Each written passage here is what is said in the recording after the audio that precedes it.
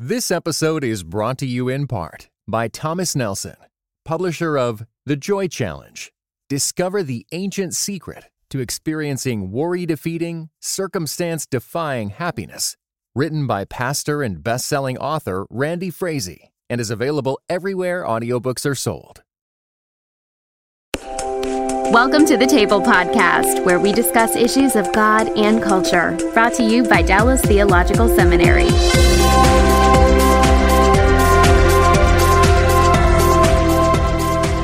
Let me take a step back again and talk about the initiative with Dallas Seminary.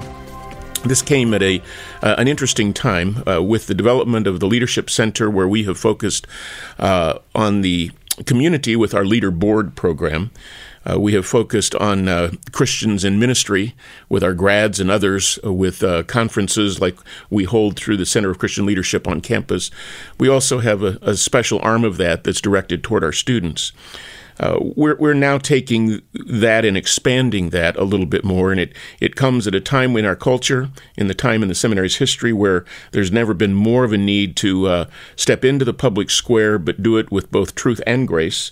But Daryl, it also comes at an interesting point in your career and in your life as a scholar, as an expert in New Testament studies, with specialties in a variety of areas, and you've had an incredible background with exposure to media, communication, the public square.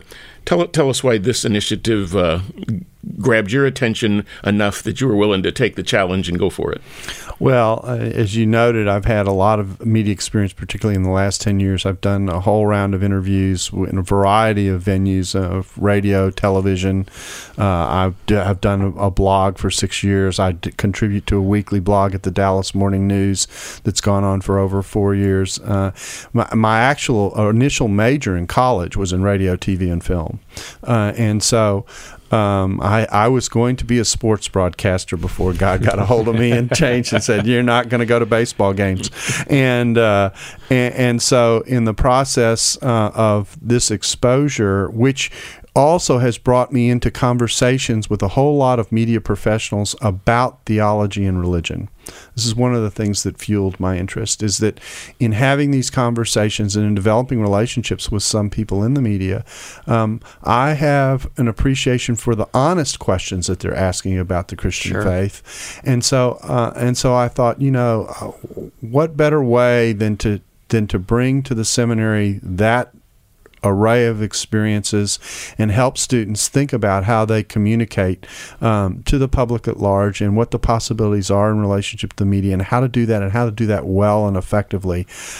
So I saw the challenge as not only meeting this huge cry that was coming from alumni for something like this, but also in the context of my own experience to think about, how to help people think about doing this. And I've had it in enough different areas of in terms of topics that I think can draw on the expertise of people I've gotten to know as a result of my own experience, so that when we have these conversations, we not only can have them with our own faculty who are well qualified to address this, but also with some of the key people who are recognized as spokespeople in these various areas in evangelicalism. And so that combination, I think, allows me to present some of the things that we're going to be doing, the podcasts and other things, in such a way that we can be sure that the people are going to hear from are some of the best, most articulate spokespeople for these topics that we could find. What are some of the expressions of this initiative? You mentioned the podcasts. What other ideas do we have, and have we been talking about as a team? Well, we're gonna try and do weekly podcasts. They're going to be video casts. Initially, we won't stream them live because we've got one of the things we're going to be doing is we're going to be learning as we go, and so we want to get the technical aspects worked out and that kind of thing. But our goal is to hit a topic and not just do one thing on it and then move on. What we're going to do is we're going to focus on a topic, and we're going to do several presentations looking at it from several different angles, and then we'll move on to something else. We might even loop back and come back to a topic that we've addressed once and come back again if there's a fresh issue on the table or a fresh angle on it. So part of our goal is to move through various topics in podcasts. So there's a podcast development that will be very public. That will be on iTunes. That will be available through our website. That will be for everybody. Then we're also going to we have special chapels, a handful of chapels each semester.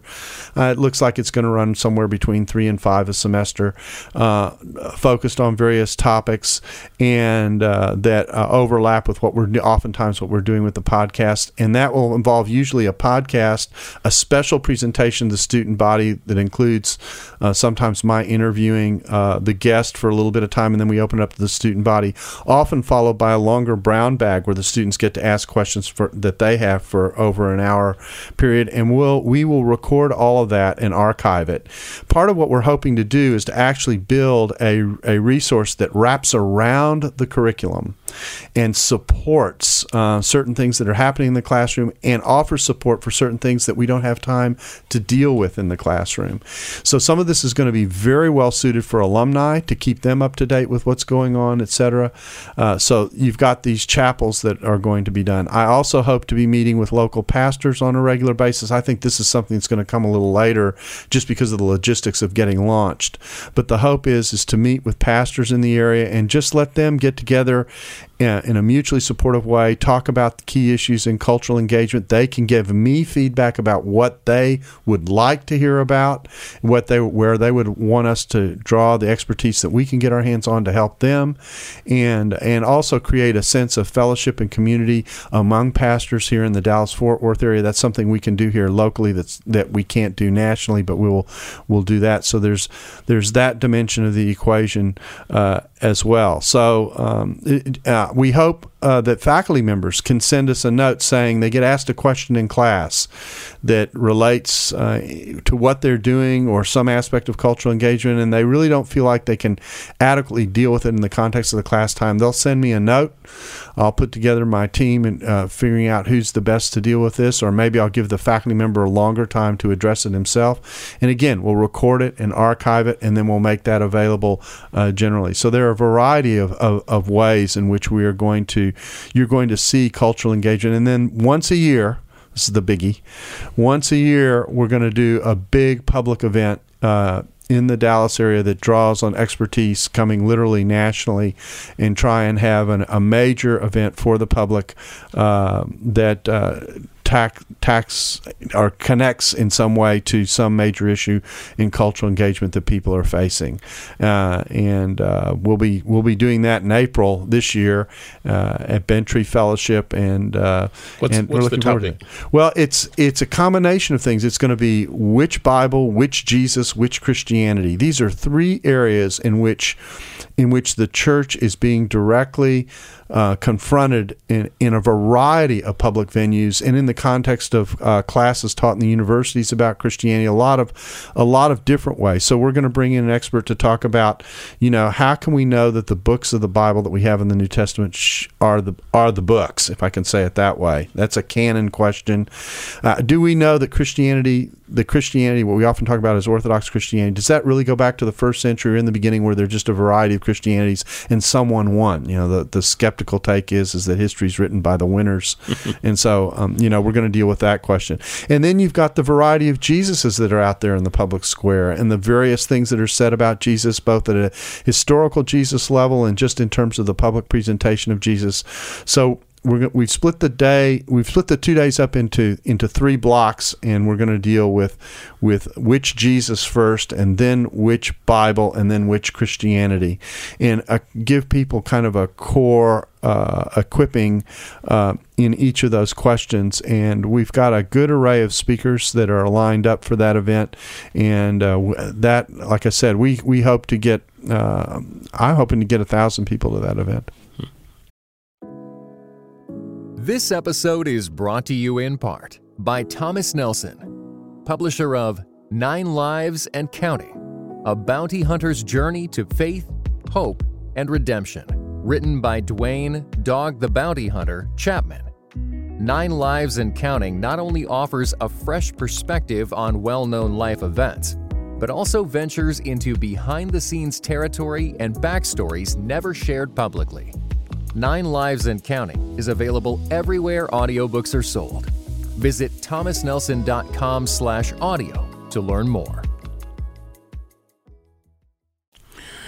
Mark, you served as executive director of our communications before your present role that we have tasked you with and recruited you for. Talk about why the engagement, both from the campus and beyond the campus, why you see this as an important venture as it relates to what we do here on campus. You bet. Let me start with on campus. Obviously, in my new dean's position, I'm all interested in curriculum and classes and syllabi and things like that. We want to have a good cohesion to what it is that we're doing. And I love the curriculum at Dallas Seminary. All of us sitting here at this table, we do, and we hear from our grads, and it contributes to why we do what we do. I think we all have to realize, and we have done this for years, but it certainly has been heightened for us in latter days, that the seminary experience is not simply in the classroom. So in other words, a lot of times you'll hear us talk about the curricular and the co-curricular. This issue of the co-curricular is probably, it's more noticeable today. We have a lot of students that are coming from a variety of backgrounds, that come out of a variety of experiences, that have been through things that we're seeing the product of our culture in many ways. And I say that probably in a negative light. The student that comes to us today has an awful lot of baggage compared to years past. And I don't mean that as a bad thing for the student, as much as we are seeing students that they're really wrestling with a variety of topics. And as they are wrestling with those and dealing with their culture in which they live today, it is not, we joke about the fact of saying this is not your father's Oldsmobile, and this is not the same culture in which students 20, 30 years ago came to us from. And we have to recognize that. And so when we're dealing with, it's a real struggle in today's educational environment, because all of the things that were important to us 20, 30 years ago, they're still important today. There is no doubt. We're not moving from our understanding of what the Bible is and wanting students to have an exposure to all 66 books. We believe in biblical languages. We understand all of those things. But now, on top of that, we need to address a variety of issues. And how do we do that? So now I'm bringing up those two pieces of the curricular and the co-curricular. And so we want to have a concerted effort, and that's where I'm really excited. And I say that, I put my dean's hat on. A dean today, in today's world, is not just focused on the classroom. It's not just that. We are a total campus community, and education is more than just the classroom. And so that's why I'm really excited. So I've got a fellow partner in crime across the table here that's helping the curricular structure, because it's the co-curricular structure. And so we're excited to see things that are evolving here, even in what we're doing in chapel and things like that, dealing with these topics. And we're hearing from our students saying, can you please help us address this particular issue? We're hearing that from our grads, and we've already said that. So we're looking forward to soliciting feedback from our folks saying, what can you address? Because it's going to help people. And that's just on the campus community side. And the beauty of it is that, as we all know, having been in academic life for a long time, that getting curricular revision, my joke is that sometimes, what's going to happen first, curricular revision or the Lord coming back, and so, sure. That is always a very slow, deliberate process, and it ought to be, because it's such a community process that you're dealing with. But this allows you some flexibility to build around the curriculum and give it support where it needs it, but it may not need a class.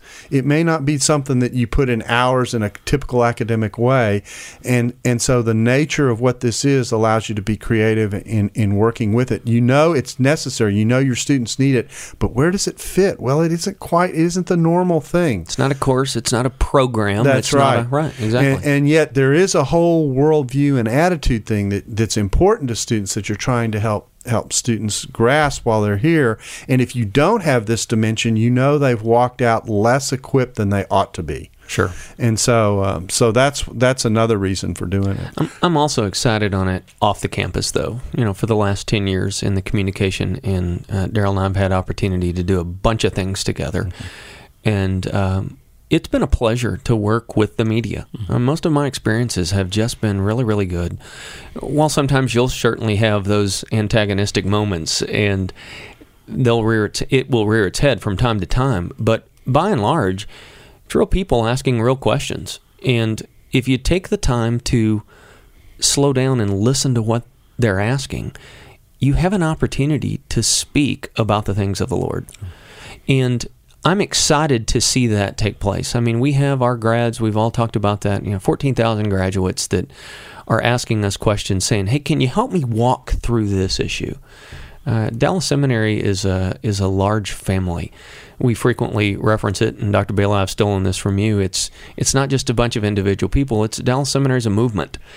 And we have people all over the world in all facets of ministry, in all cultures, engaging. And so for them to come back and say, can you help us think biblically, theologically, to say, how would Dallas Seminary, with our doctrinal perspective, handle this particular topic? That's an honor for us to be able to do that. And so I'm excited to be able to put new resources into the hands of our grads that are doing amazing things, and to be able to assist them. So I look at it here on the campus and abroad, and I think that attaches to our mission statement. That's who we are. Another beauty of it is that because of the nature of the medium that we'll be using, we have time sometimes to develop some of the arguments that you don't get time to do in class because you got a syllabus you got to keep up with, and the value of that will be not only will our grads benefit, but anyone who listens to what we're doing will benefit. We're an educational institution, and one of the ways that we can reflect who we are is by educating, and by educating in the most healthy sense of that term, to show how to have those hard conversations where difficult issues come up, and to show what the conversation is, and in some cases interact with other fellow Christians who may not be exactly where we are theologically, but on a lot of things are. And so in that way, show how you work through different areas biblically and that kind of thing. And all of that goes to help form the way a student looks at their ministry, and some of that you can't do in the classroom. You really can't. And so this allows us, as I say, to wrap around the curriculum and put some pressure points where before we haven't been able to apply any pressure in formation, in spiritual formation, that helps to round out the student in their experience and their preparation for ministry. Join us next week for part 3 of the Table Podcast. Dallas Theological Seminary. Teach truth, love well.